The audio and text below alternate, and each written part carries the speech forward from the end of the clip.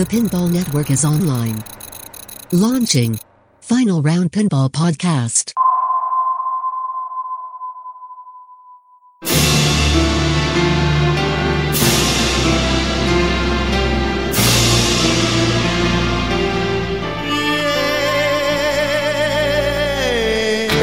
It's player versus player and player versus machine. Welcome to the final round.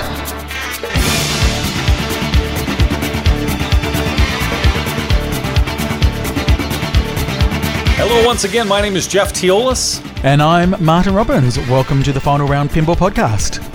You've done it. You've sifted through this shit for 2 weeks, waiting for a good show on the TPN, and finally, we're back here for episode 11.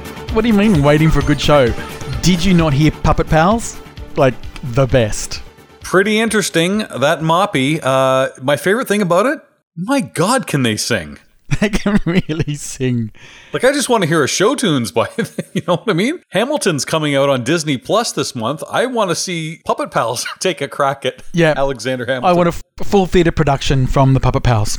So I won't rest until I get it. I did like the mailman character. I thought that was pretty funny when he came in. But Moppy, very nice. Yeah. It's very impressive. I'm kidding. TPN has all kinds of great shows too. I'm just being a little cocky. It's not in my nature to do so, as you've known from the years of listening to me. It's just once in a while I try to be funny, but no, the truth is I'm really impressed. You know, it's come a long way in, 5 months now of TPN? The shows, the qualities, the personalities, people we've never heard before. So kudos to everyone on this network. I joke when I say, you know, you've been waiting 2 weeks. You probably haven't missed us. Let's be frank.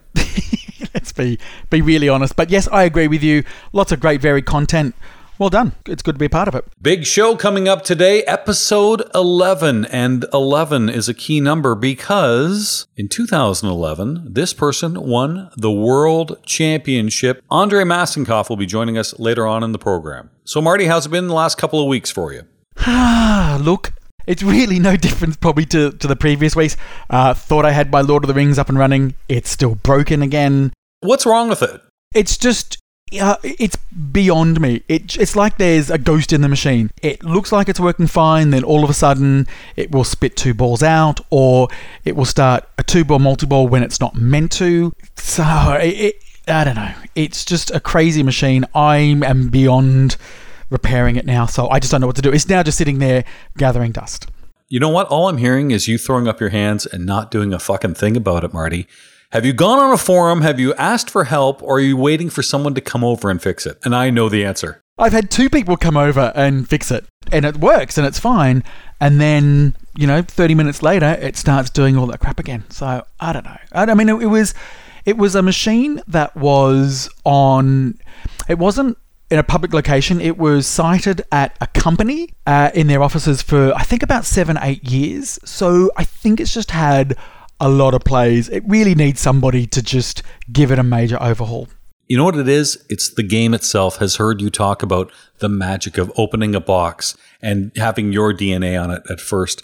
And because you've now just sullied it by saying, oh, it was on location somewhere, it was in somebody's office and it had a lot of plays on it, you make it sound like a whore. I think that's probably taking it a bit too far. But I tell you what, put me down right now, number 1 on the list for Lord of the Rings Vault. I would love You'd flip it a just vault. to get a vault. I would, because I just, you know me, I'm not very good at repairing machines, and I would just like something that works constantly, and a vault would answer that. I agree, but do you think these games are going to be vaulted?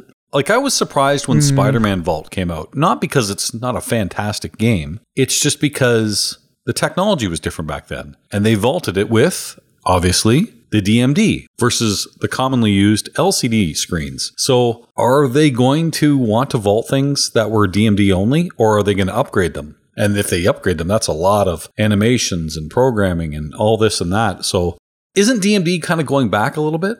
Well, okay, so here's an interesting question. So let's go back. Okay, let's go back the other way, because we saw effectively, I know it's a loose parallel here, but let's just say we saw Sea Witch kind of get a Vault Edition by it becoming Beatles. Yes. I was having this conversation the other day. I would love for the solid state era to get vaulted. This is where it came about when we were talking about, I was over at Eric's and we were playing Centaur. Imagine if Centaur got a vault, like they actually just, let's just say a remake like CGC are doing. That era becoming new.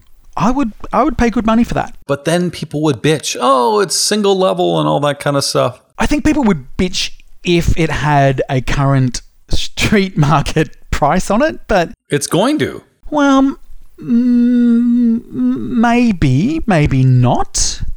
I mean, no one's even talking about it, but I sort of said if they came out with a Centaur remake right now, I would say $10,000 Australian for that, which would be, I don't know, let's say $6,000 US.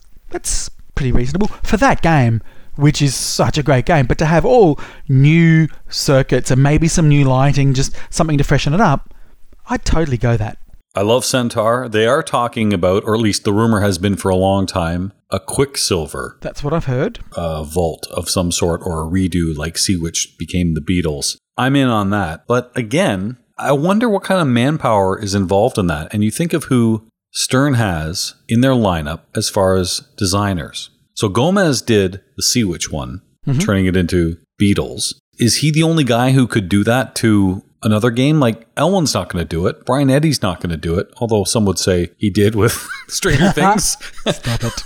I'm kidding. But let's just say it's not Stern. Let's say it's CGC that starts remaking these older games and tries to replicate the original experience. You're talking older than Monster Bash, Attack from Mars. Yep. Medieval Going Madness. Back to solid state. The rumored Cactus Canyon. Yep. Go back further. Would you be interested going back further into the catalogue of pinball, let's say early 80s, for those kinds of machines? I personally would. Certain games, yes. I do love Quicksilver. I would love for that one. I do like Centaur. I would be interested in that. Stargazer in a heartbeat. But I don't know. Again, the dollars are going to be up there. And it depends, because some of these older games, they're made a lot of, so you can get them. And there are people, I know it's hard to believe, Marty, but there are people that are more technically inclined than you and I that have done these upgrades, that have put in new play fields, new wiring, LED lights, the works, new back glasses even. So I've seen some of these machines and they're absolutely pristine and might be cheaper than buying it new in box as a vault. Yeah, I get that. But for people like me that have got a lot of nostalgia around that late 70s, early 80s was when I really got into pinball, and I'm not technically minded, so I would rather buy one off the shelf. Okay. Just putting it out there. It came up in conversation over the last couple of weeks, and I thought, well, if you're talking about vaults, why not go back a bit? Anything else happened in the last couple of weeks, Marty? No, that's it, really. Waiting for you to ask me how my week was. Once again, you don't give a shit. That's fine. My week was pretty uneventful. Yeah, that's all we really need to talk about. All right, Jeff, how was your fortnight? Thank you.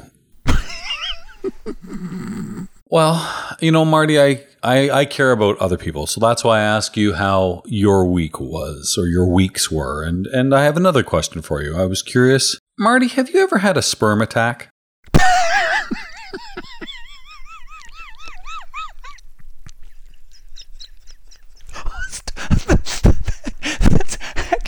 That's actually split my sides. Because I think we both know the answer to that. Because Carl D'Angelo's trying to have one. I know.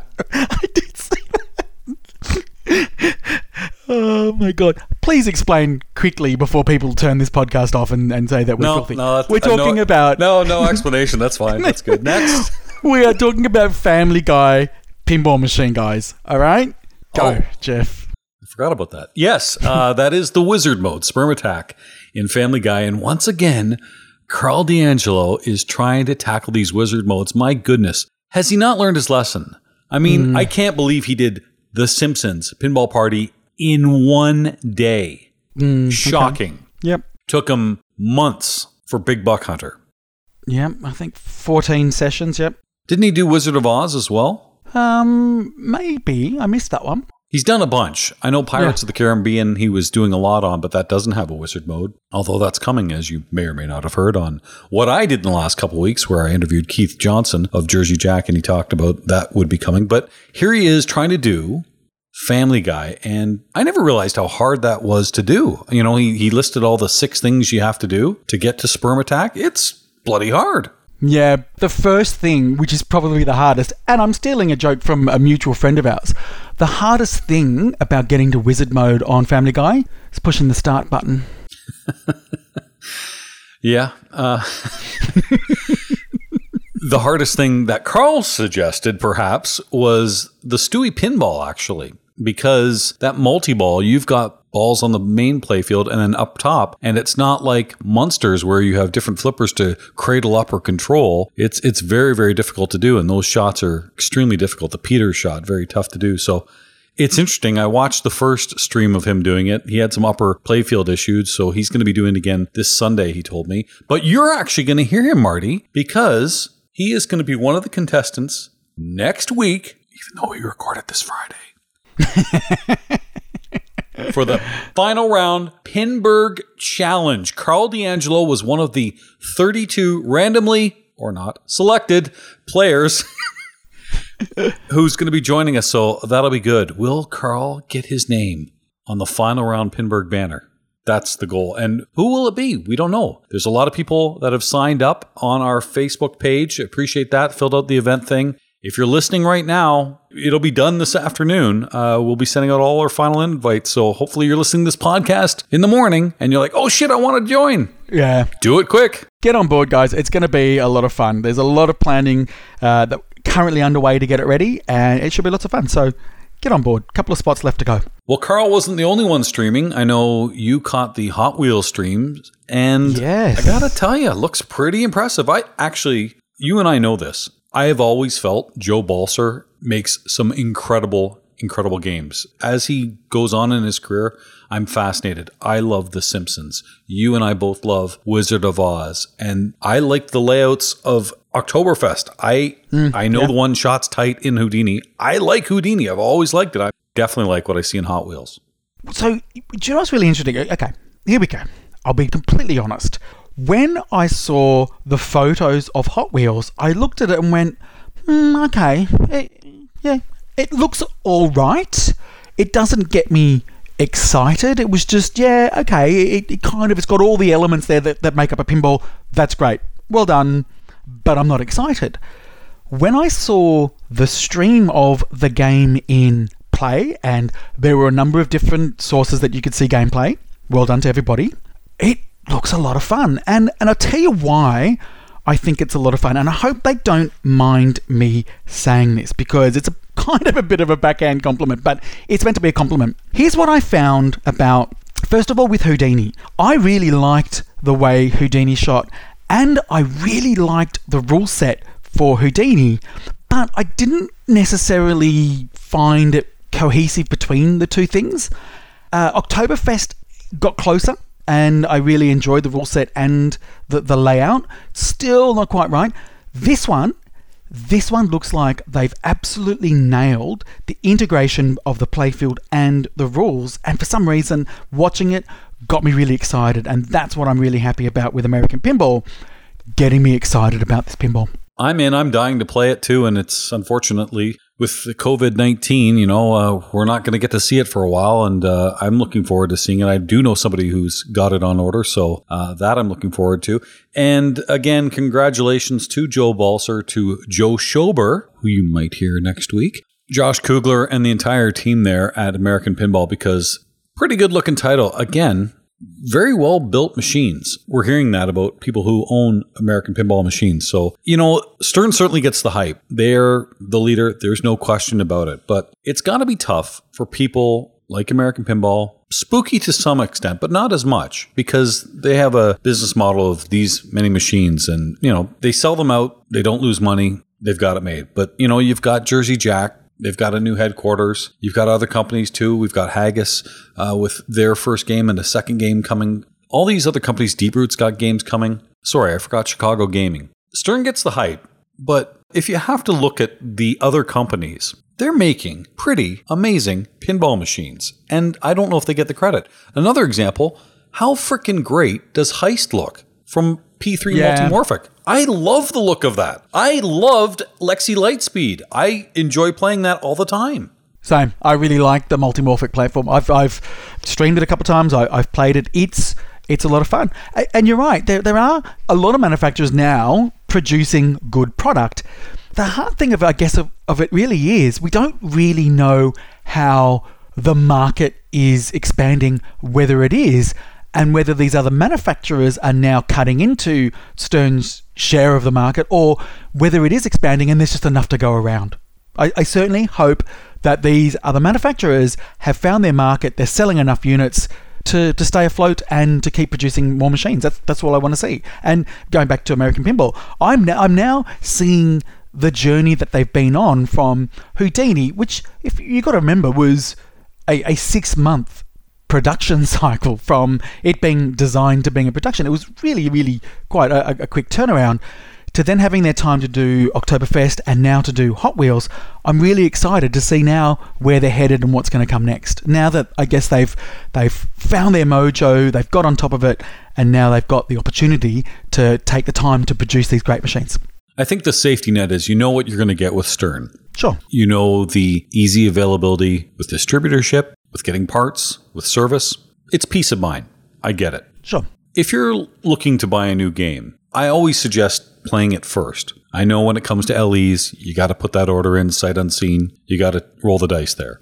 Well, with all of Rick and Morty, you couldn't even play even the basic. It was all pre-order before it sold out. I guess if you have an opportunity to play some of these games, give them a chance, because that's the great thing. You know, God bless Gary Stern for keeping pinball alive during the dark days, and he did. But we are seeing some great competition, and it really benefits us, the pinball community, the collectors, the competition players, everyone that loves pinball, the barcade owners. Give these other games a try, and don't just brush them off because it's not a theme or it's not the company you're used to. There's some fun pinball games, and you and I play a lot of different games, and sure. Really proud of these companies. It's just good to have choice, right? Yes, it is. So, speaking of choice, if you had to choose, you can see where this is going. If you had to choose between Metallica or Jurassic Park as being the better machine, what would you choose, Jeff?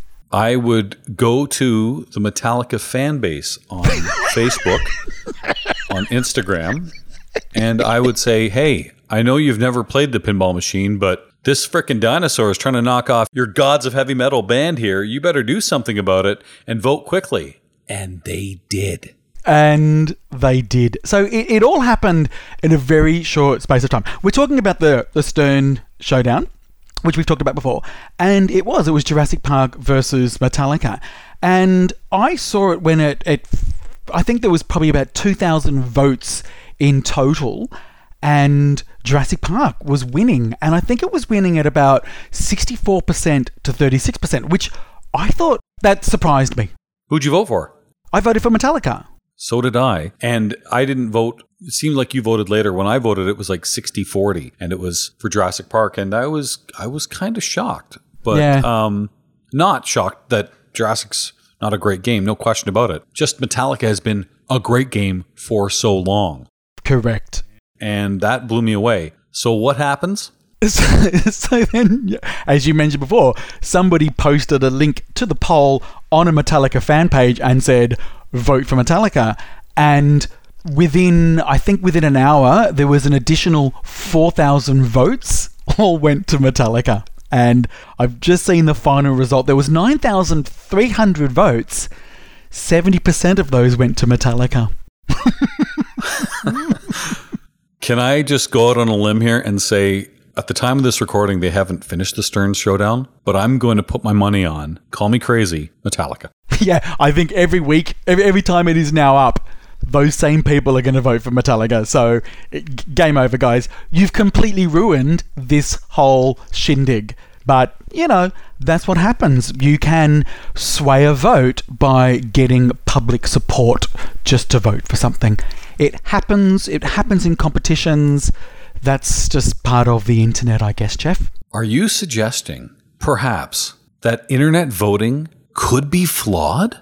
No, I'm not saying anything of that because we will get in trouble again. Even though it's just proven there on the Stern Showdown. Interesting. Nope, I'm avoiding it. I'm not talking about it. We'll get in trouble. I don't know what you're talking about. I don't either. But it really, you know what? Okay, case in point. There are other things on the internet. Are there? What? What other things on the internet? Too long of a dramatic pause? The other things on the internet that you can vote for, or you can write reviews for, or this and that. And I'm not even talking pinball. I'm not talking pinball. I'm talking things like Google Review. Yeah. I'll give you a perfect example. We had a plumber come to our house a couple years ago. Ridiculous charge that they gave us. They did F all, and the problem existed immediately after. I think we hired the person who fixed your Lord of the Rings game. Right. Okay. Yeah. Okay. I understand. We called the company. They said, yeah, we can send somebody out. It'll be another couple $100. We're like, they didn't do anything. Like, it's the same problem when they came. Anyway, we obviously didn't invite them back, but we did do a Google review. And obviously it was negative. By the way, we also do Google reviews and Yelps and TripAdvisories for things that we love. 9 times out of 10, because those are the reviews that determine where we go or what services we use, especially in unknown territory, whether it's traveling, whether it's a restaurant, a service industry, whatever the case may be. We really rely on those reviews, and I think a lot of people must. We gave a poor review. A few months later, we were called by that same plumber service and asked to have that review removed, and they would pay us the amount that we paid them. Okay. We said no. Yeah, fair enough. The money was already out of hand, and it wasn't going to make or break us by any means. It was the principle. And it was interesting that that meant that much to them. And I thought, someone's going to read our review like they have and maybe choose another company. And we might just save them the same hassle that we went through. Yeah. Every once in a while, I do get, there's these posts that come up on my Facebook page from these kind of social media commentary sites that you can go to. And there was this one that I read recently, which was all about, I guess, bogus reviews and the owners of the restaurants doing a reply to them where, someone said, the food was terrible, blah, blah, blah. And they're like, interesting that you say our steak was terrible considering we don't have steak on the menu. Now, that's interesting because, and I'm just using Google as an example, you can write to Google and say, that's a bogus review. We don't sell steak. Google will then investigate, and then they will remove reviews that are definitely false in that sense, if you make a claim. So sure. I do know that. And the reason I know that is because in my work industry, which is radio broadcasting, and we have digital media and all that kind of stuff, we are being asked big time about reviews and following up on reviews and seeking reviews. And I guess it's old school in me, and it's time for this old dog to learn a new trick. It's really important because a kind of light went on for me, and I'm like, shit, I do that. I use these reviews, but I never seek reviews. Perfect example. This Week in Pinball. Hello, Jeff. They did a promoters database, and it's really good. Like, it has like 170 different podcasts, streams, pinball content, magazines, articles. Yeah, it's fascinating. Awesome. You can sort it by alphabetical, or you can sort it by reviews. And so when that came out, I saw a lot of my good friends in the pinball community say, hey, do a post. We would really appreciate it. And I was like, and I've reviewed a few of them at their request, but I never asked once, whether it's this show, Final Round, whether it's Pinball Profile. I know you didn't for Head to Head, or Melbourne Silver Ball, your stream, but maybe we should, because maybe it will help someone else find it. Good or bad, whether you like the show. I've always had a difficult time doing that, and it's really hard for me to train, but I don't know. How do you feel about it, Marty? Like, even coming out of my mouth right now, I'm like, I don't know how I feel about it. But I just did this 2-week seminar about digital media and how important it is and how people find it. And I'm like, I don't even post this show anywhere. Thank God, Zach Meny does a great job behind the scenes at the Pinball Network. We put out the show. He puts it on this and that and everywhere, and it's great. He does a great marketing job for us in that sense. But I don't do it. Yeah, no, I'm the same, and it was like that with Head to Head as well. It was put out a product. If you like it, great, but I'm not going to solicit responses. Hopefully that's enough. And it's the same, I guess, with this podcast. I know this is going to come as surprises to you, Jeff, and to everybody. We obviously make nothing from this. It is lies. Yeah, well, except for you with your new Ferrari that you just bought out of all the proceeds from our sponsors. Sorry, I meant Porsche. Sorry, wrong brand. No, I got both actually. But it's the same thing. It's put it out there, let the internet take care of itself. And sort of just going back to what happened with the Stern showdown with Metallica and Jurassic Park, that's what happened. It's an anomaly, but it's just for shits and giggles. Like, it's Stern putting Stern versus Stern. There's nothing to win or nothing to gain from this. They've already sold the machines. So it's just a bit of fun. I mean, if you think, as I said, there was 9,300 votes. If you look at the previous battle, which was The Walking Dead versus Lord of the Rings, Lord of the Rings won that 61% to 39. I honestly thought that would have been closer. There was a total of 2,300 votes. So you actually got an additional 7,000 votes just from this next one. I like that. I think that's hilarious, and I think that is the internet, and that's what the internet does, and I don't complain about it. I don't begrudge it. That's just the randomness of the internet. Yeah. Sometimes things go viral for all the wrong reasons. Ah, boy, oh boy. You're right. You're right. And whether it's this podcast or any other podcast, yeah, I hate admitting it, and I'll only do this once, and I'll deny it every time after that. You're right. We don't make money off this.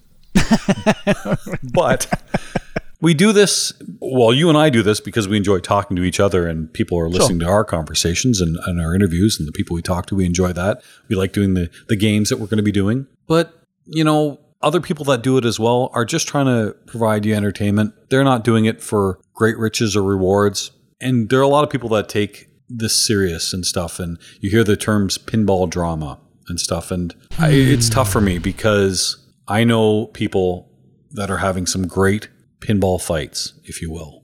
Mm-hmm. And I like both parties. And I just want them to get together. And there are, it should be a Twippy Award. Best pinball drama fight.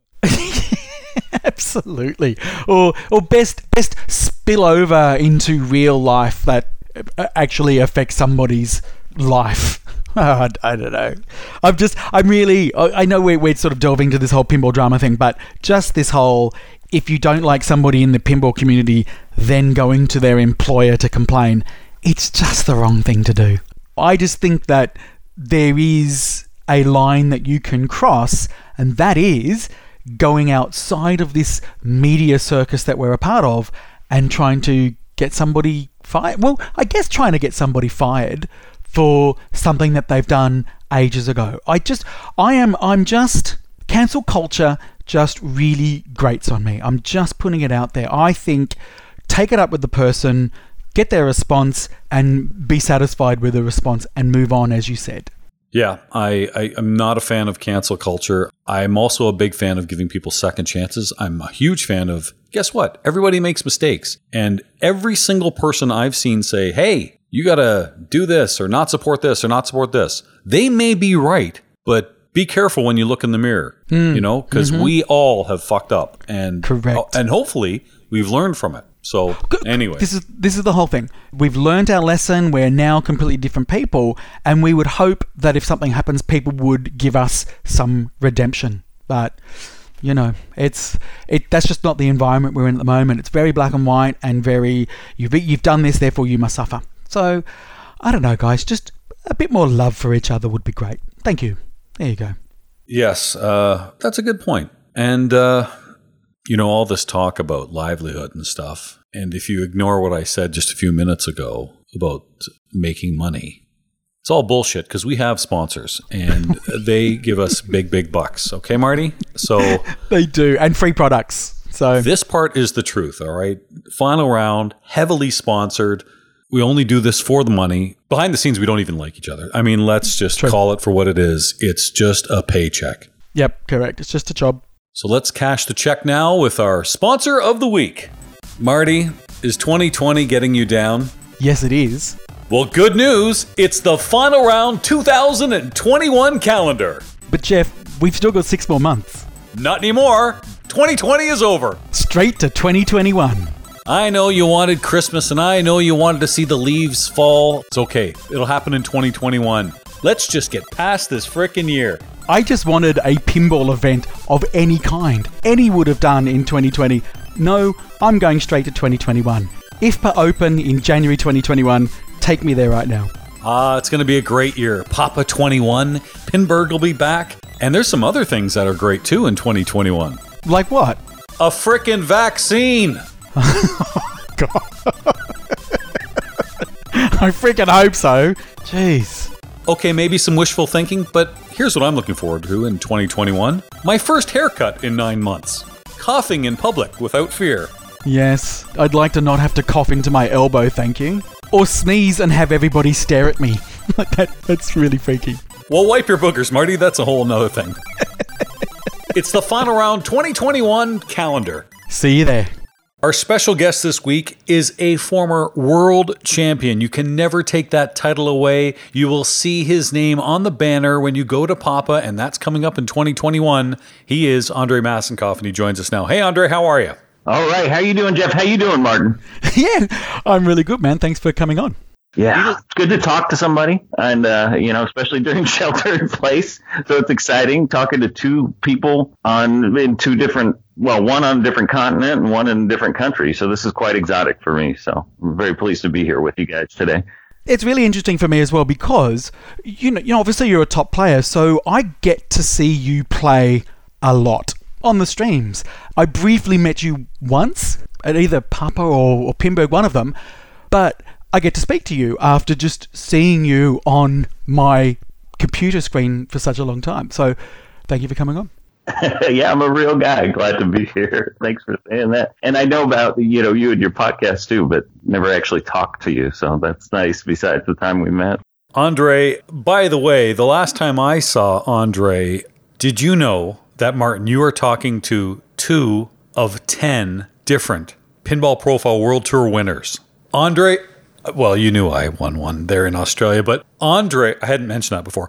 Andre was the first ever winner, and it happened at Free Gold Watch on a Monday night. We had a bunch of people come out, and Andre took the title away from a former guest in Andreas Peterson, who was there as well. Gosh, yeah, what a night. And that was nice to be, part of that inaugural event. And you chose SF for your starting place. And it was a blast. It was so intense, though, because it was the Flip Frenzy. So it was nonstop, and it was the longest Flip Frenzy I played. And then making the finals after that was intense as well. Like by the end of the tournament, and we're in San Francisco, so it's not that hot. And I guess it was I think it was January or September. No, late September.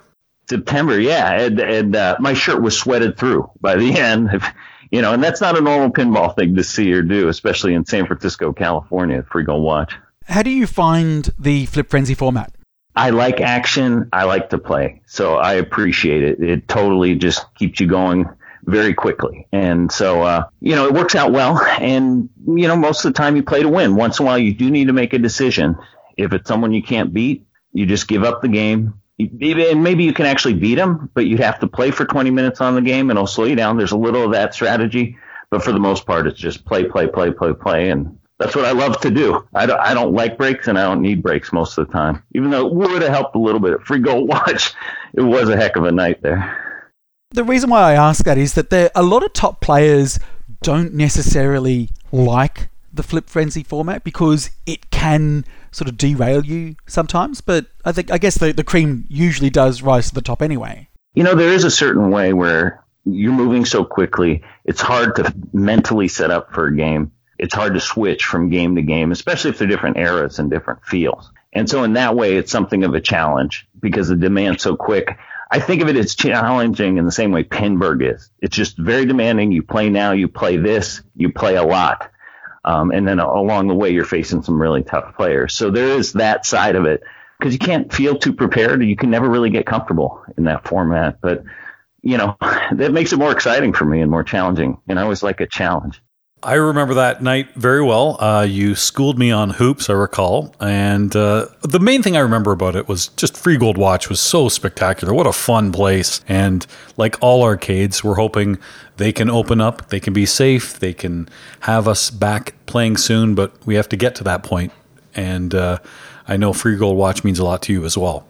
Yeah, we're just so lucky to have it in our community here in San Francisco and the Bay Area, but just for the global community. I mean, we've had so many people pass through from overseas or Canada, across the country. And it is a special place. And if anything, that might be the spot and all the people that I miss most.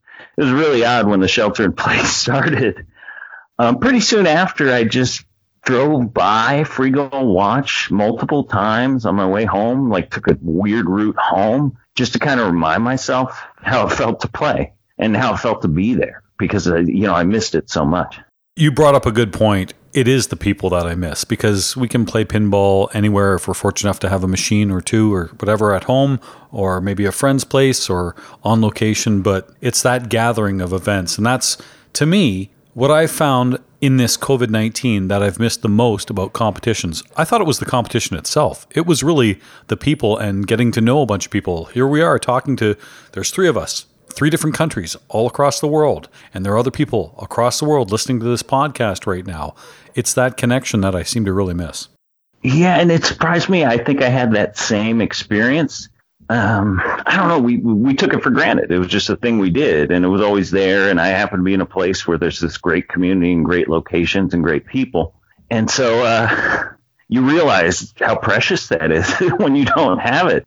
I guess for me, I've gone out a couple times and rented out one place. It's like a kind of pinball bar restaurant, just all to myself, all by myself a couple times. And of course I got the satisfaction playing, and it meant a lot to me, but it was also really hollow in a different way. And even one of the times I streamed my session and was talking to people, and because the people weren't there, it just didn't feel right. As far as the competition too, competition's great. It really gets my juices pumping. I love to compete, but in the end, I'm missing that less, even though, I certainly do miss it. It's just this community that we have globally, locally, nationally. That's what makes it great. And playing is great.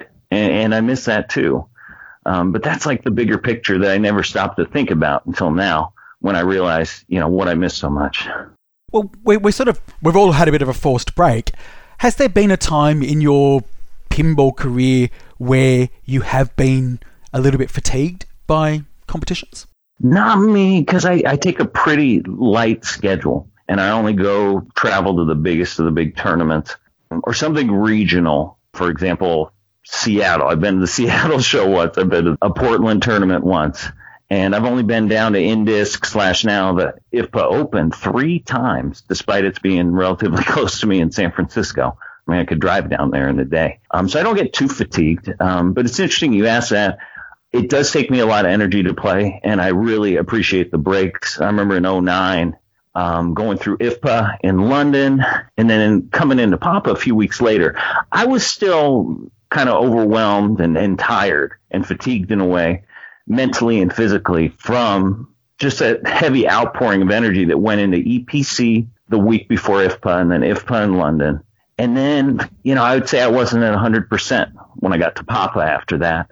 So that kicks in. I certainly wasn't tired of playing, but I didn't have the same level of energy because I throw my whole self into it. And, to be honest, like after Pinburg or after Papa, I go through a week where I don't even want to see a pinball machine, which is a pretty rare state for me to be in. There is burnout for sure, no question. And you've been in some major tournaments. We talked about you being a world champion. You want to talk about a grind. That would be something like the major Papa tournament, which is coming back in 2021. In fact, next year will mark your 10th anniversary of winning Papa 14, Andre. Wow, 10 years. Thanks for counting. I'm counting too. And I'm so excited to see Papa come back because, it's such a storied tournament. I think the IFPA Open followed a pretty similar format, but there's no Papa like Papa, and I don't know where it'll be and how it'll go down. I suspect they'll use some of the formats that they've used recently for Papa, but it's sad to think we haven't had one since 2007, and it's thrilling to think that we'll have one again in 2021. Again, I don't know exactly what it'll look like, but I'm it's given me something to look forward to. You've been to Papa, Marty, and you've played in the tournament. What was it like the first time you went there? Yeah, I guess it was interesting because I'd only been to Indisc before, which still remains my favourite tournament because I do like the social aspect of it. Papa was like that as well, in that it felt more of a festival. The tournament was going on, but it was very social as well, and I really liked the format. It wasn't using the card format, so this was Papa 20, so the last Papa that they had, and I liked the fact that you had multiple choices. You could do classics, or you could go into the main tournament, or you could do split flipper, or the seniors format for Jeff. So, well, you can do it now too there, kid. Nice try. What about senior split flippers? Maybe you and I could do that next. That's kind of what I liked about Papa, was that the community feel that it had. I mean, it was in that warehouse in... I can't even remember the name. Carnegie, that's right, the town there where you have to walk into the town to get something to eat. It just had a lot of charm, and I don't think that's been replicated anywhere else. Yeah, I hope they pick a location that has that same sort of feel. And then just as far as the socialization and the good times and the vibe of Papa, the thing I see as distinctly different from Pinburg, which is a phenomenal event, is with Papa, it's like they only use 10% of the collection in the tournament, and it's not heavily scheduled. So you go and qualify or try to qualify when you want. You enter those events. Oh, Classics, day 2, I'll skip, but maybe I'll try day 3. And then you can roam around and play games, hang out with people. It's on your time. Pinburg, you're just driven all day long to play, and you can pop out for little breaks. But my experience has been between round, you get together with the people and you share very oftentimes those kind of bad beat stories about how you almost got that multi-ball or how you lost this or that, and you come up and just ask, how many points do you get? How many points do you get? I mean, that's totally changes the feel, where I think the focus on competition is like high pressured competition, and do it now like a flip frenzy. Whereas Papa, it's just, you got 3 full days before they even do the finals to just do what you want, explore the place, have fun, hang out, and try to qualify or not, or just enjoy the facility. Well, for me, it was April of 2016, so that would be Papa 19. I'm sitting in the queues, and on one side of me is Lyman Sheets, the other side of me is Bowen Cairns, and they're talking to each other, and I'm just kind of in between, and I'm like, how cool is this? That was the turning point for me that made me really want to play in competitions and love this hobby even more. Like, I'm sitting here with 2 of the best players in the world, if not of all time, and I'm getting to, first of all, have a chat with them, but get to play with them, not at their level, but maybe on a lucky day, or maybe if I get better, maybe someday. And that just blew me away. In fact, it was that moment right there I decided to do Pinball Profile, because I'm like, I have access to all these people. They're very, very social, and that was that Papa experience for me. I can't think of any other sport where you could just mix it up with the best players in the world. Pinburg, day 1, no doubt you'll play some of the best players in the world. Papa, if you've never played pinball before, you could just come out there, play in A division, and get in the queue between Bowen and Lyman if you want. So there's that kind of equality and that openness that's there, and you might not be successful, but you can rub shoulders with these people, talk to them maybe, and compete against them, the world's absolute best. Get up on a game and see some massive score, that Keith Elwin got or Raymond Davidson got, and try to take it down. There's some wonderful opportunity there. There are not that many closed invitational events. The main limiter, I think, is some events just have a limited capacity. And so that's one of the beautiful things about the game. It's open to everybody. So when you won that championship, Papa 14, in 2011, such a young man there, Andre. Let's we don't have to bring up ages. It was a different system, in fact, back then. So the top 16 advanced to the playoffs. How it works now is if you're in the top 16, there's the bus driver. Sometimes they get to pick the games or pick the order. And usually if there are 16 people and they break into 4 groups of 4, it goes the 1st, 8th, 9th, and 16th will be in one group. Back when you played, they went 1st, 5th, 9th, 13th, every 4 players. So it was a little bit different, but the big difference for me, which they haven't done in a while, and I want to get your take on this, is you're in that group of 4. And nowadays, if you're in a group of 4, the top 2 players in that group of 4 advance. That was not the case when you won it. And that might have helped me win it. it was the top point getters in a given round overall. So it could add up to 3 people from one group possibly getting through and 1 person from another group of 4 getting through. And so there were multiple times where I thought I was out of it. One year, I think it was 2008, but I ended up in a 3-way tie to get in the finals with Keith Ellen and Sean Grant on Bram Stoker's Dracula. And that's because we had very low point totals, but sometimes those low point totals will actually get you in a tiebreak. Sometimes the high ones. Well, I remember one year Kaylee and I got 6 points in a round, and we were both eliminated. It wasn't enough just due to the way the points were distributed. So that was a very unusual thing in that you not only need to, well, if you beat your group, you should be through, but you not only need to beat players in your group, but your point total's got to be better than players in other groups. And, yeah, that was very different. I appreciate the fact that now it's all about how you did against the other 3 players you played against. I guess the other big change with Papa, too, since Papa 14 was they've expanded the number of players who qualify beyond 16. And that's good because if you go to a Papa and you look at past Papas, you see so many names below the cut line of people who should be in there. The only problem is that you probably see 30 names of people who should be in there, but there are only 16 slots, and it's nice they expanded that. And, of course, the famous Papa card entry system was changed in recent Papas. I'm not sure if it was the last 2 or just – I think it was just the last one, that Escher one, where basically you just keep playing and hammering on your best game, and whatever best game you get on Twilight Zone will be counted as your best game in your standings and your best single game on, Batman Dark Knight. It doesn't matter how many times you try it. The card system, which they used at IFPA, is so dangerous and mind-blowing and difficult. And no matter how well you play, you might actually suffer because your 5 games that you choose are seen as a whole. And so that was one of the odd demands of old Papa, was that you not only had to play well, but in a bunch of 5 games, and that's not always guaranteed. The year that I won Papa, after day 1, I was not above the cut line. After day 2, I was not above the cut line. And finally, at the beginning of day 3, I was. In 2009 or 2007, I qualified the morning of the finals. They used to have Sunday morning qualifying. And that's how hard it is to do for guys who played a lot of Papas, and has some skills. I mean, it's a very rough format because there are no guarantees. And Jeff, I know you love how Andre won the finals.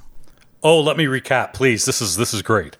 So going into the final game, first of all, you and Jim Belcito were in groups to get there, and you kind of tag teamed and knocked out great players like Bowen and even advanced in a tiebreaker to get to the finals. So in the finals, it's yourself, it's Kaylee George, Jim Belcito, and Josh Sharp. And going into game 3, Josh Sharp was leading. Josh wins the game, he wins Papa, he wins the major. The game was F-14 Tomcat, a game in which might help Andre's style because you don't stop in that game. You keep going. Well, Josh, all he had to do was win. I can tell you this, he beat Kaylee. He beat Jim Belcito, so that put the pressure on Andre, and you tripled his score to take home the title. You always got to rub it in for those second places with Josh, don't you, Jeff? You crushed his dreams, Andre. I'm even feeling sorry for him now. Even though, I did enjoy beating him for that. Yeah, that was an unforgettable game. Even though it went by so quickly, it was like the blink of an eye. I mean, 4 great players in a World Championship final. It took less than 10 minutes. No multi-ball. Barely any play on some balls. You had 900,000. Josh had 300. That's how hard that game was. Yes. Everyone talks about the F-14 Tomcat from Papa, and I've played that particular machine. It is as brutal as everyone says. Yeah, and I guess I don't know why. It's the speed, and I think it's the outlanes. And also any game where you've got what you shoot at, in particular, to light the rescue, to light the kickback on the left, you have to shoot a dangerous, quote-unquote, death target right in the center, which has a high probability of shooting down the middle or shooting the ball off a slingshot out of control.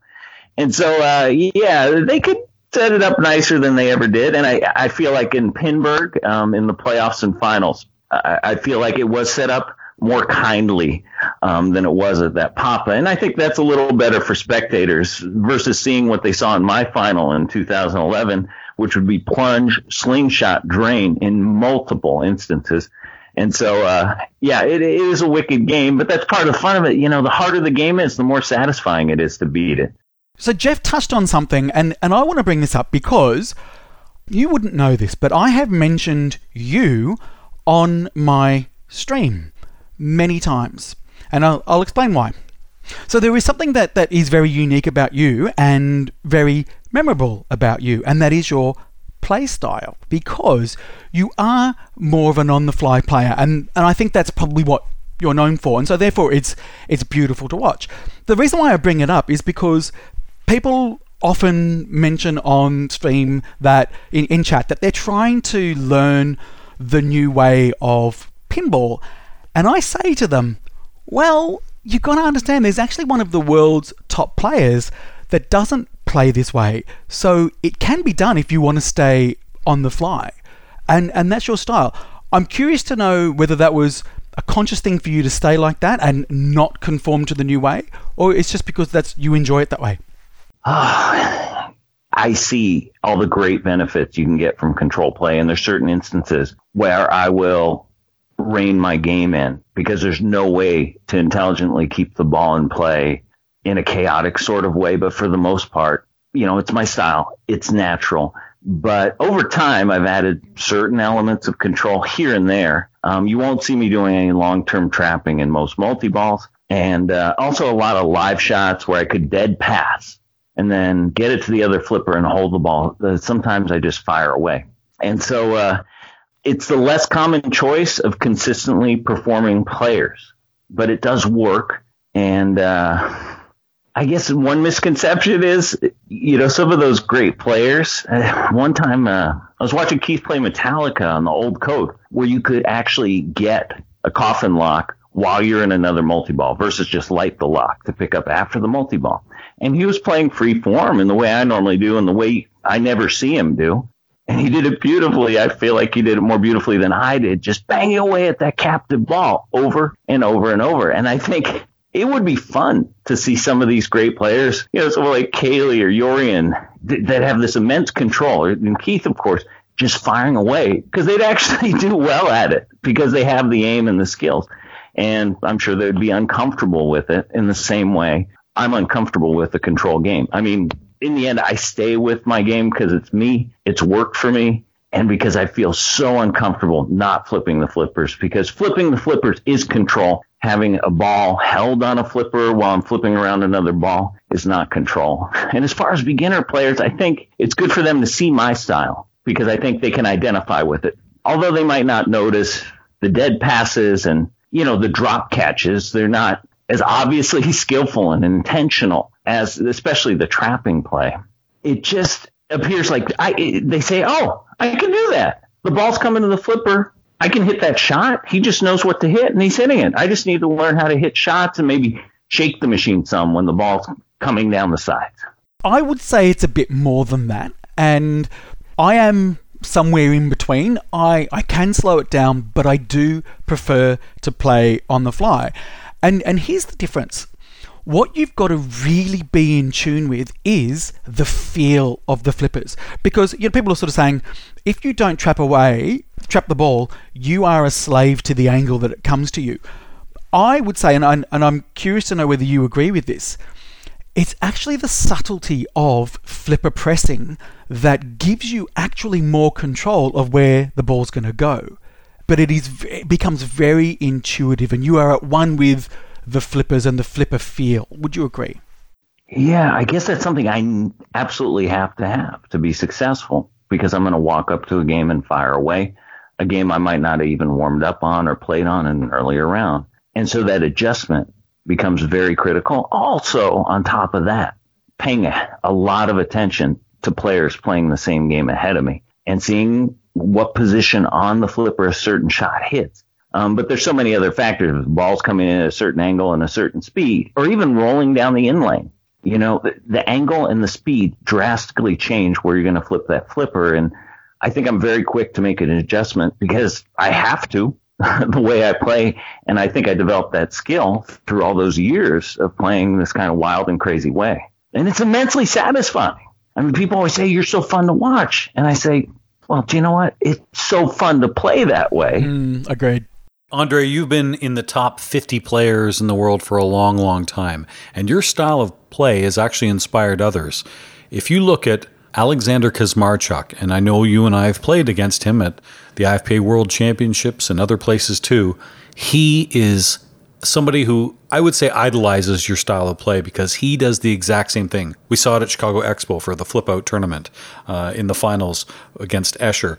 He just loves that go, go, go play. He doesn't want to wait for whatever reason, but it's like Martin says, it's knowing the flippers. And I like that you just said to people listening, who are maybe playing for the first time, it's an easier way to teach new players because new players never, ever, ever trap up.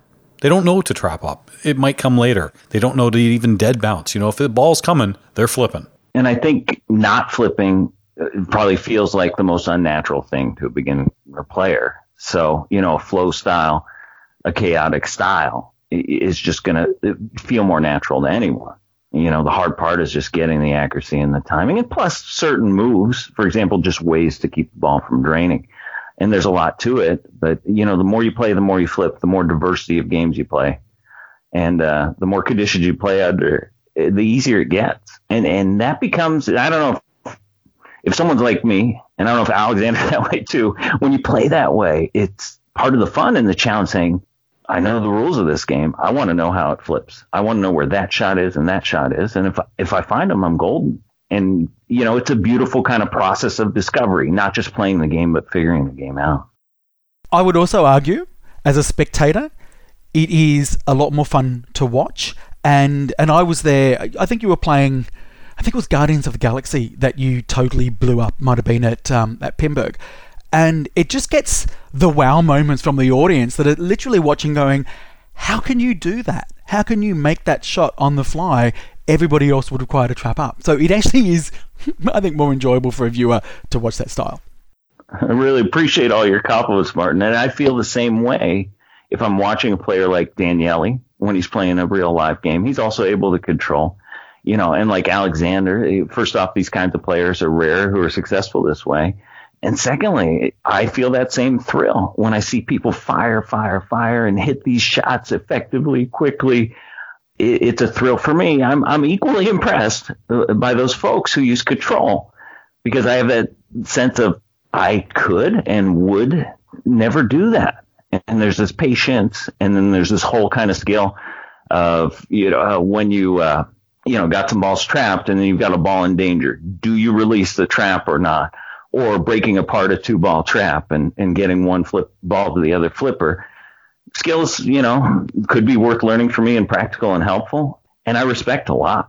So in a way, I wouldn't call it thrilling, but I have just this tremendous amazement for players who use that kind of control to that level. Are you somebody that people can approach and ask for tips and, you know, you can kind of adapt to whatever their style is? Or do you have to kind of say, well, this is what I do? Are you able to give advice to some people? Because I know when I was at Free Gold Watch, there was a person there in Jessica Jordan Thompson who was extremely delightful, just loved pinball, was a good player too, kicked my butt on Ironman. Didn't forget it, Jessica. And I just remember that, you know, she was absorbing a lot, even in that competition too. So what is it like for people like Jessica, new to pinball or newer to pinball, getting into competitions and trying to make themselves better, or at least just enjoy the competitions? I mean, step one is you just gotta love playing. If you love playing, you're going to play more. Every minute of quote unquote practice is having fun. And I think Jessica's a good example of that.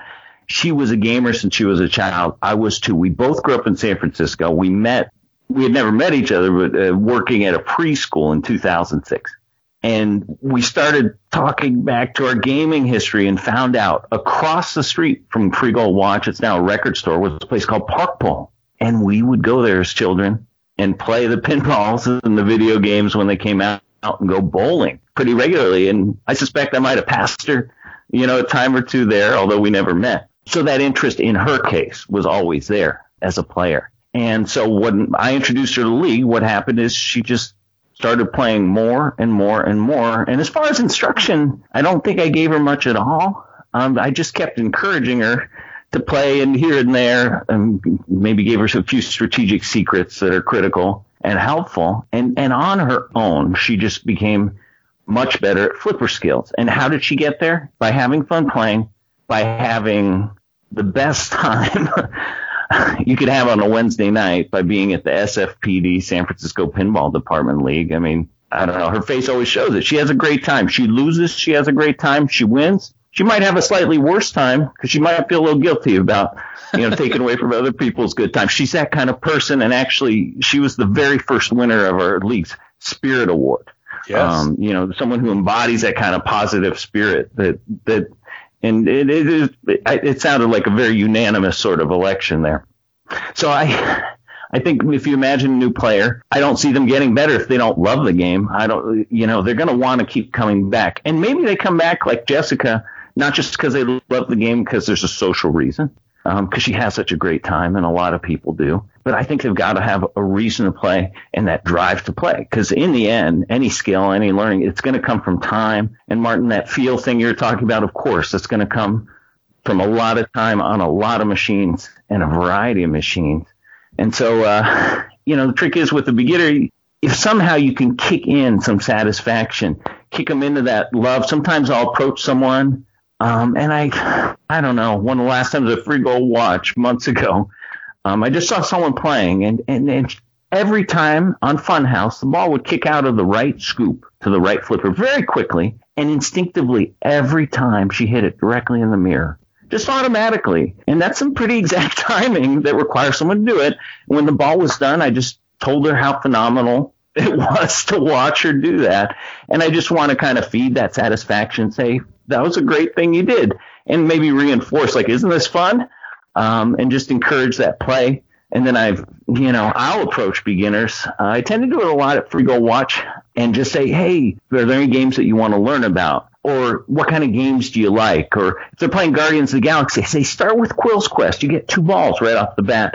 And sometimes most of the time, it's just little things. But I like to give them that little nudge, that push, and also show them, people in the community, want to encourage them to have a good time. Although I'm a very, very serious pinball player. And I think that might intimidate people, serious players, and worse so, players who are good or bad players banging on glass and yelling and things. That can scare people off. And I'm serious about what I do. I'm also very serious about encouraging people to play, especially children, because I don't know. I mean, that's the future. And they're not exposed to pinball more often than not. And I want to give them a chance to feel good about it and say, wow, this is a special and very different thing that I'd like to continue doing. Yeah, Marty, he's very good at giving advice, too. I got a great lesson on how to play hoops after I played him in hoops. It was very kind of you. Coaching is not allowed, so I was just following the rules, of course. All right, I got a good lesson from you on Black Knight. You got me on that one. Fair enough. I'm surprised you didn't mention that, Jeff. I'm modest, Marty. If there's one adjective to describe me, it's definitely modesty. Is it, though? Full of shit? Modest Jeff. So, Andre, what then would be your favorite machines to play on? And is it because they suit your style of play? Yeah, for sure. The top of my list has got to be Demolition Man. Because it's the flow, shot to shot to shot to shot. And they reward you. I mean, Black Knight, if you're hitting the right shots, most of them will actually throw the ball into peril. But in Demolition Man, you can just endlessly hit shot to shot, and there's the smoothness of the ramps. And the good soundtrack and, the good call-outs and everything so beautifully timed.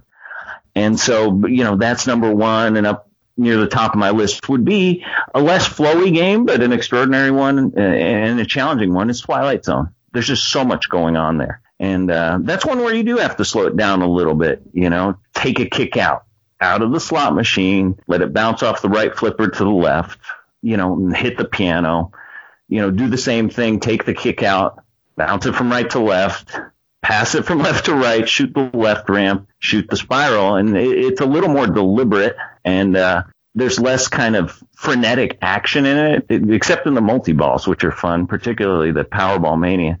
So that's another one. And AC/DC, another one with that exceptional flow, great call-outs, great sounds, great music, of course. And, so I would have to say those are my top three, just flowy games, ones that, I don't know, it's just a feeling. Maybe smooth ramps are a lot of fun to me, too. That's one thing I appreciate about the newest Elvira game. I don't know. I just like the way that left ramp flies, so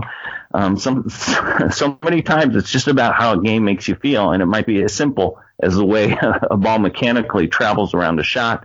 And that also can make you hate certain games because they don't have that flow like, say, Champion Pub. It's just too much stop and go. You did mention earlier that you love seeing kids play pinball. Well, that kind of ties into what you do for a living, working at a children's hospital too. I know Project Pinball has been so meaningful in so many different cities in North America, and your hospital included too, with a Star Trek machine there.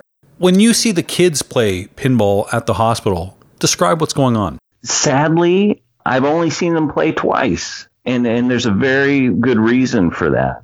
The children's spaces, including our schoolroom, and all the spaces around the hospital try to minimize the number of adults in the room to make it more their spaces. And in that case, there were a couple times I had private sessions, with very interested and deserving young men who were really into pinball and wanted to learn. And those are the only times I actually saw students play. And the rest of the time, the room where it's in is just down the hall from our schoolroom where I teach. And I'm always listening and just listening if someone's playing. And I'm always asking, are they still playing? Oh, yeah, they're playing. And so got this high score. And recently, a few months back, I just did a very short in-service to the entire department. Part of their responsibility is ready that room on how basically they can enhance students' enjoyment on Star Trek, like how you pick a mission and fire at that ship in the center and you get the multi-ball. When do you press that center button and what does it do? Pretty straightforward things, and also some little things about just turning it on, adjusting the volume, and so on. And so I haven't been too involved with the kids themselves, but of course, I initially connected Project Pinball with the hospital, and I was so pleased that they brought it in because, of course, we know the value of pinball, and we can all imagine, for a child who, might not even be feeling that great, they can come to a place and just press those two buttons on the side of the game and, have a great time, and go through the whole Star Trek story and those shots of that ship that goes up and down when you hit the target underneath it. And so, it's definitely worked out well in that, it gets played, and I'm always happy to hear that flipping as I'm walking by.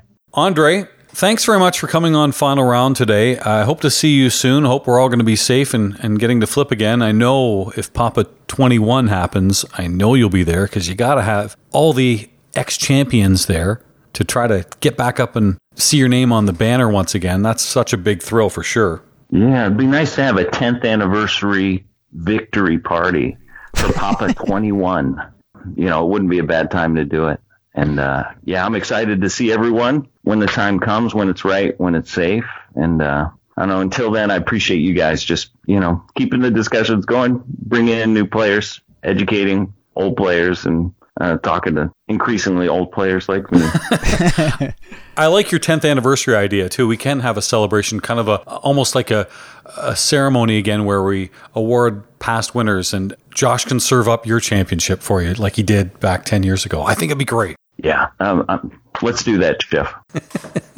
Thank you, Marty, too. Thanks very much. Thanks, Andre. It's been fun, guys, talking. Thanks, Andre. Be safe. Take care, gentlemen. Great to have Andre on the program, and hope you learned a little something about competition pinball and really how it's for everyone, too. But we described what happened at Papa 14, and I've seen him on the big stage, obviously, for the finals of Pinburg, too. So he knows what it's like to get to the playoffs. But for you, for me, for people listening, that first time you think you're going to get in the playoffs or you're right on the cusp, that's what really becomes exciting with competition pinball. Yeah, and it's interesting. We've talked about the different formats like the Papa Card format and Pump and Dumps, best game formats.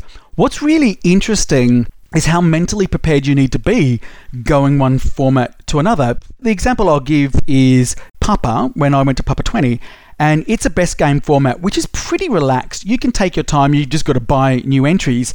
And it's a very different proposition. You're not necessarily competing against somebody. You kind of are, but you're really just wanting to get the highest score.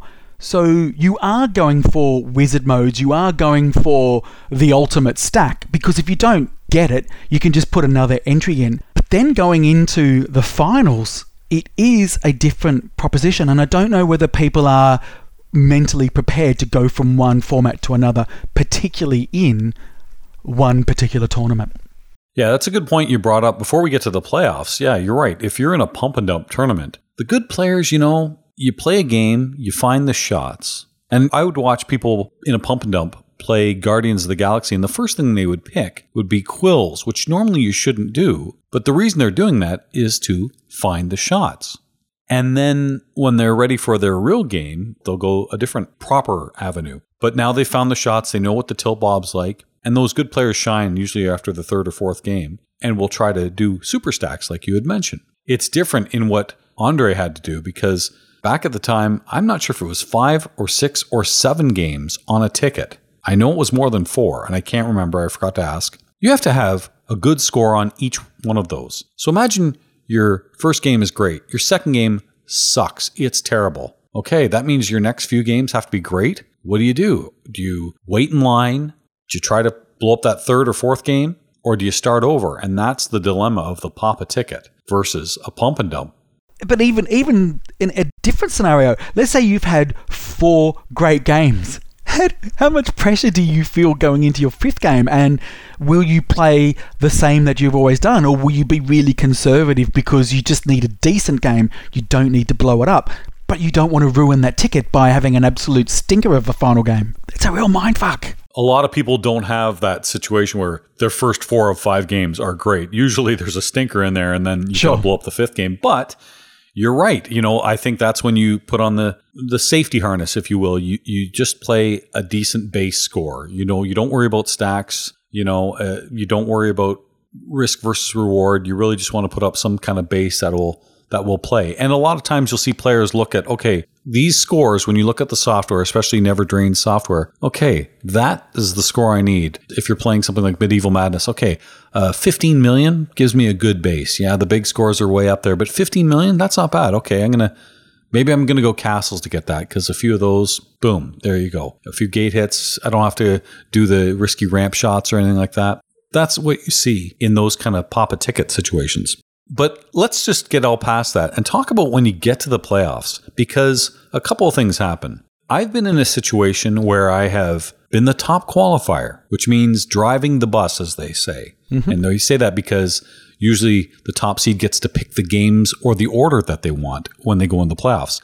And other times I've just squeaked in, just made it in. You're looking at the clock. I'm like, oh, how many more entries are going to go in? And then the final game stops and boom, you made it. You're the last person in. I will tell you this. I like having the buys, if there are buys, of driving the bus, but my success rate when I just squeak in is way higher because the pressure is off. Everything is gravy. Correct.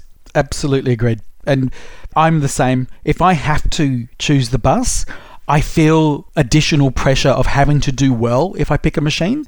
I also feel it's a little bit weird to defer to let somebody else pick the machine, and I wonder if I should have picked the machine. And so really what I'm trying to do in that scenario is I think I would prefer to pick a machine so somebody else doesn't pick a machine that I don't play well on, if that makes sense. Well, there are some tournaments where you've got a bank of games and you can't pick the same machine twice, so that you'll see a lot of those defers. And the defer means, okay, game 1, I'll go 4th and see what I have to win. Because in these 4-player group playoffs, usually, the majority of times, it's 4-2-1-0 scoring. If you come first in that game, you get 4 points. Second gets 2, third gets 1, and the last person gets 0. And then the next game, depending on the format of the tournament, sometimes the person in last place gets to pick order first. Usually you don't see that. Usually it goes by, where you qualified. So that bus driver then would have the choice of, okay, I had a good game. I got 4 points. I'll defer again. I want to save my good games for future rounds. But if they had a bad game, they've got that in their back pocket. Go, okay, I need my go-to game now. I got to make this count, and they'll pull that out. But then there's also the dilemma of how far do I expect to go through? Like, have I really got enough wins coming to be able to hold on to that great game for a later round? Surely you would want to get your good games as soon as you can, so you've got a better chance of getting through to those last rounds. That's just, all I'm saying is that these are the mental decisions that you've got to make when you get to the finals. But let me tell you the best piece of advice I can give you. Don't think about that shit. Don't think about it, because the more you think about it, the more it puts pressure on you, the more it stresses you out, and the less likely you're going to play your very best. So just do what you're going to do and just go, fuck it, I'm just going to have a good time and not stress about making a good or bad decision. There you go. There's good my advice. Time. Oh, you can do that at tournaments? I know, but the problem is, so the last time that that situation happened to me and I still think about it was, again, Papa 20, when you and I met, and I was driving the bus, and there was this dilemma. Someone had commented to me that was following my progress, said that I was playing really well on the old games. So I thought, okay, I'll pick the old games. And then I bombed out my first game, and then I started second guessing myself, thinking, what do I do? And then I thought, oh, well, I'll try something different. And I picked this other machine and I bombed on it again. And it made it even harder for me, because I'm like, well, I picked these old games, I bombed on it. I picked a modern game, I've now bombed on it. I'm just picking shit games, and it just totally bummed me out because I was overthinking it. Do you know the other added pinball playoff pressure that I try to avoid now? And it's a hard lesson learned, but it's years ago. I never under or overestimate the players I'm playing. Ever. Because, you'd look at maybe who you had in your group and you'd go, oh shit, I don't have a chance. That's defeatist. And you still got to get through it. And again, when the pressure's off, maybe you do better. Conversely, oh, look at all these people. I don't know any of these people. Piece of cake. Wait a second. They just got to the playoffs. They might not be well-traveled. They might not do the tournament circuit like others, but they might be pretty darn good in their own area, and you're about to be introduced to them. Yep. I don't know how many times I've put up an absolute cracker score on the game, and people have come up and gone, oh, you're as good as through. And I have to say to these people, do not underestimate who I'm playing against, because if I can do that score, anybody else can do that score. I'm hoping we get some pinball pressure once again with playoffs. But you know what? I have to tell you, I did have a little bit of competition. Did you? I don't know if you've done it yet. I've done a few ICR challenges. I have not yet. How'd you go? Well, I wanted to see how it works from a software situation. And I know it sounds like maybe a pretty shitty thing to do, but we do it every day anyway. So I asked my son Carson. Okay. You laugh. The last time we played in a tournament, he was second, I was third. The kid can play. Okay. And the last time we had a best of 3 match on AC/DC, he also beat me there. So, okay. But now I said, let's do it ICR. I let him pick the game. We picked Fishtails. I was just on. He just had a rough day. It worked out in my benefit. So now I see how this works. And the reason I wanted to see how it works is because I was challenged. I mentioned it last week. So Nick Greenan, who at one time was leading this thing, and he is a guy who was second in Ontario this year to Adam Becker. Great player, young guy. We both have World Cup soccer, and so we played it. But we streamed each other playing it. So I had my iPad, and Carson was holding it up so he could watch my gameplay. I don't know how he did it, but I think he propped it up and I could watch his gameplay, and we just kind of took turns. So I would play a ball, he would play a ball. It was really neat, and we both had the same kind of setup, extra balls off and all that kind of good stuff. Tilts were tight, and it was a lot of fun. So how is entering the scores on the site? How do you do it? It's not scores. You can challenge somebody on the Match Play website. IFPA matches, I think it says. Put in a person, they get sent an email or something. Obviously, they have to be in the system. I think that's how it works. And then it sets it up. How many games do you want to play? 1, 3, 5, or 7? Might even be 9 too. We decided on 3. And then it shows this little graph, and then you click who won game 1, who won game 2, who won game 3. That easy. And again, if you remember when Josh was on the program, it doesn't even have to be the same game. You have Steve Ritchie's Star Trek. I have AC/DC. That's speculation. What? Of course I've got it. I talk about it all the time, Jeff. I have AC/DC. The similar thing in those games, the left ramp. Yeah, okay. Is there not a way we could say, okay, Marty, first person to hit the left ramp 6 times in a row wins the game. And we both start at the same time. And we both watch each other doing it. Why not? Yeah, okay. We could do it. Yeah, we could do that. Your ramp's a little wider. I'm not going to do it because I think you've got a way bigger advantage. I would. It is so much easier to repeatedly backhand the left ramp on Star Trek than it is on AC/DC. AC/DC's pretty easy. No, it is, but not all the time. Like, just about every Star Trek, it's quite easy to backhand the left ramp. How many times have you done it in a row? I've not counted. Like more than 10? I've not counted. But probably it would be that. My record for warp ramps on Star Trek is over 12 or 13. So I reckon it would be more on that left ramp. But there's just no reason to hit it that many times. So I've not really probably tried nor counted. I haven't seen anybody, and write to us at finalroundpinball@gmail.com if you've done an ICR challenge or thought of an idea where this game can go against this game, even though they're different games, but the challenge would be whatever it may be. It could be done. I mean, I'm waiting to see someone do Kiss and Aerosmith and find, I don't know, there might be some similarities there, you know? Yeah. Well, again, I'm thinking with Star Trek, that middle shot versus Attack from Mars. You know, you got to destroy the Vengeance on Star Trek. You got to destroy one of the UFOs on Attack from Mars. No way. Attack from Mars, way easier. No, it's not. Oh, for sure. I would compare... What? That's Center Shot of Death. Where? On Attack from Mars? Attack from Mars, yeah. No way. Super skill shot, one shot off the visor, it drops down, bang, bang, bang, done. Maybe. You have a tighter shot on Star Trek. I think that's way harder. I would compare Spider-Man and Attack from Mars, same kind of visor. Yeah, okay. Yeah. I don't know the number of shots it takes to kill Sandman versus that first saucer. If there was a setting to change it to the same thing, I would say that's comparable. Yeah, okay. But I guess what we're trying to do, and what you're trying to say is, how can you make different machines that have got something similar become fair to compare? I'll tell you what you can do with your Star Trek game and somebody with a Spider-Man game. And I know Eric's got one, who you see on Melbourne Silverball. First person to hit 3 away teams. Same shot.